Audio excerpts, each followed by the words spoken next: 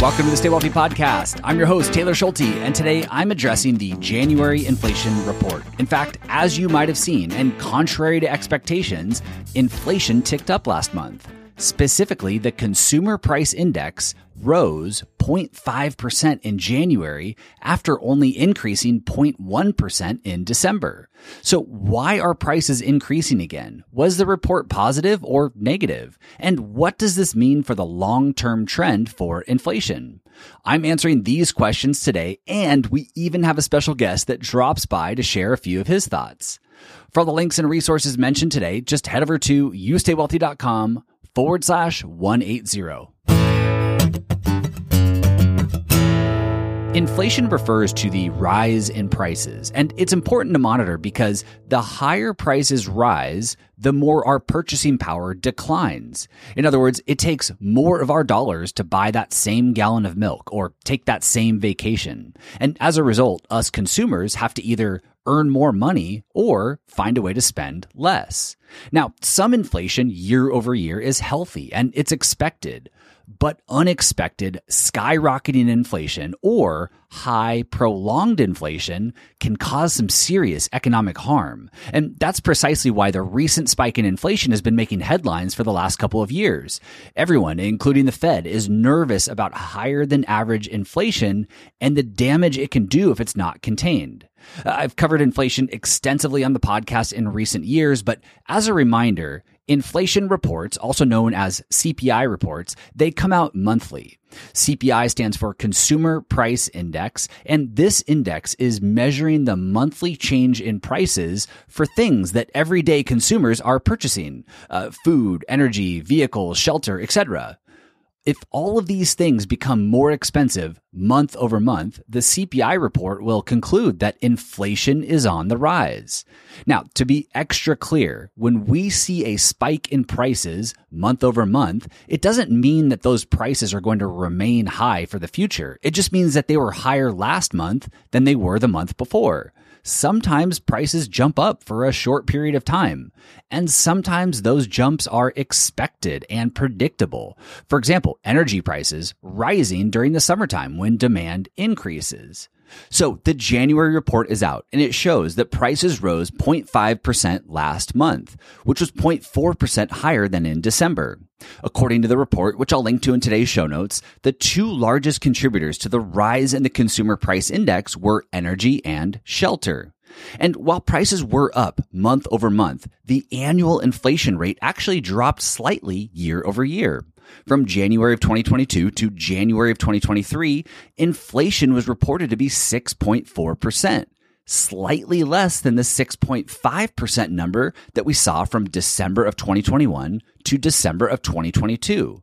So the rate in which prices are increasing year over year is slightly lower as of January, a small but positive change. In fact, 6.4% is the lowest annual inflation reading that we've seen since October of 2021. And if you stretch it out even further, we see that the rate in which prices are increasing year over year is significantly lower today than a couple of years ago. For example, from June of 2021 to June of 2022, headline annual inflation was reported to be 9.1%. So if you see news headlines over the next few days or few weeks screaming that inflation is on the rise, you might remind yourself two things. Number one, it's normal for prices to increase every month and or every year. As previously noted, some inflation is normal and expected. Number two, for the last 12 months from January of 2022 to January of 2023, the rate in which prices have risen is slightly lower than the last reading.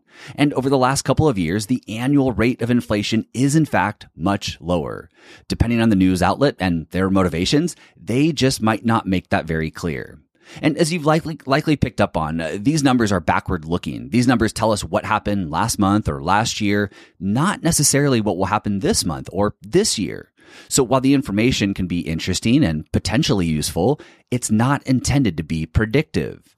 With that in mind, what do we make of the January report? What are some of the key takeaways? To help provide some perspective, here's my good friend Colin Roche, author of the Pragmatic Capitalism blog and founder of Discipline Funds, with his thoughts. We're seeing progress in the right direction with this report, but it's still moving at a pace that's uncomfortably slow. Prices are proving stickier than expected. But the good news is that a lot of the underlying data remains lagging, with housing in particular. Owner's equivalent rent, the CPI's shelter measure, contributed 7.8% year over year. That's far too high, and this data notoriously lags. Real-time housing and rent measures show substantially more moderation in prices, so this bodes well for lower inflation into the back half of the year, when the CPI's shelter measure component catches up. All in all, this inflation report was unsurprising, but confirms what the Fed has already communicated. They're likely to move rates to 5% on the overnight rate and hold for the remainder of the year. There's good news and bad news in that. The good news is that Treasury bills and cash will generate pretty good returns for the remainder of the year. The bad news is that if you're looking to borrow for a car or house, then expect higher interest rates to linger for longer. Let me summarize some of the key points that Colin brought up there. First, month-over-month inflation was slightly higher than expected. However, year over year, the rate in which prices are rising has decreased slightly. And while the annual inflation rate is trending in the right direction, it's just not happening as fast as the Fed would like to see. Colin also reiterated that shelter was one of the largest contributors to the uptick in prices last month. However, he shared that shelter data typically lags, i.e. the shelter data in the CPI report isn't necessarily a good representation of the current state of housing. Real-time data shows that housing and rent prices are in fact slowing down. So his theory is that when shelter data catches up, we will likely see lower inflation numbers get reported later this year. The good news here is that cash and treasury bills will continue to pay meaningful interest rates. The bad news is that the cost of borrowing will likely remain higher for longer. So in summary, our current reality is likely more positive than the January CPI report and or some of the headlines floating around might suggest. Inflation is cooling, just not as fast as the Fed would like to see. And on that note, Michael Antonelli, a market strategist at Baird, reminded us the other day on Twitter that the rate of inflation doesn't typically go down in a straight line.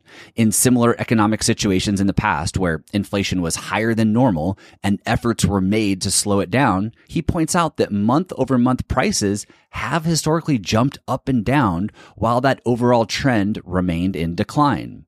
In other words, a single monthly inflation report showing a larger than expected uptick in prices isn't necessarily uncommon and might even be expected. Lastly, one component that I've touched on before here on the podcast, but I haven't mentioned yet today is the labor market. Believe it or not, employers added more than 500,000 jobs in January alone, and hourly wages have grown significantly in recent months. In other words, consumers still have jobs and healthy wages and therefore continue to spend even in the face of higher prices. And that is precisely why the Fed continues to maintain higher rates and will likely hike them again. Higher rates make borrowing more costly, specifically home mortgages. And since real estate is the economy, a slowdown in housing due to prolonged higher borrowing costs will likely begin to curb consumer spending to the degree that the Fed is looking for. It's refreshing to see some positive data points show up, but unfortunately we're likely in for another 6 to 9 months of uncertainty with regard to the Fed and inflation. Once again, to grab the links and resources mentioned in today's episode, just head over to youstaywealthy.com/180. Thank you as always for listening, and I will see you back here next week. This podcast is for informational and entertainment purposes only and should not be relied upon as a basis for investment decisions. This podcast is not engaged in rendering legal, financial, or other professional services.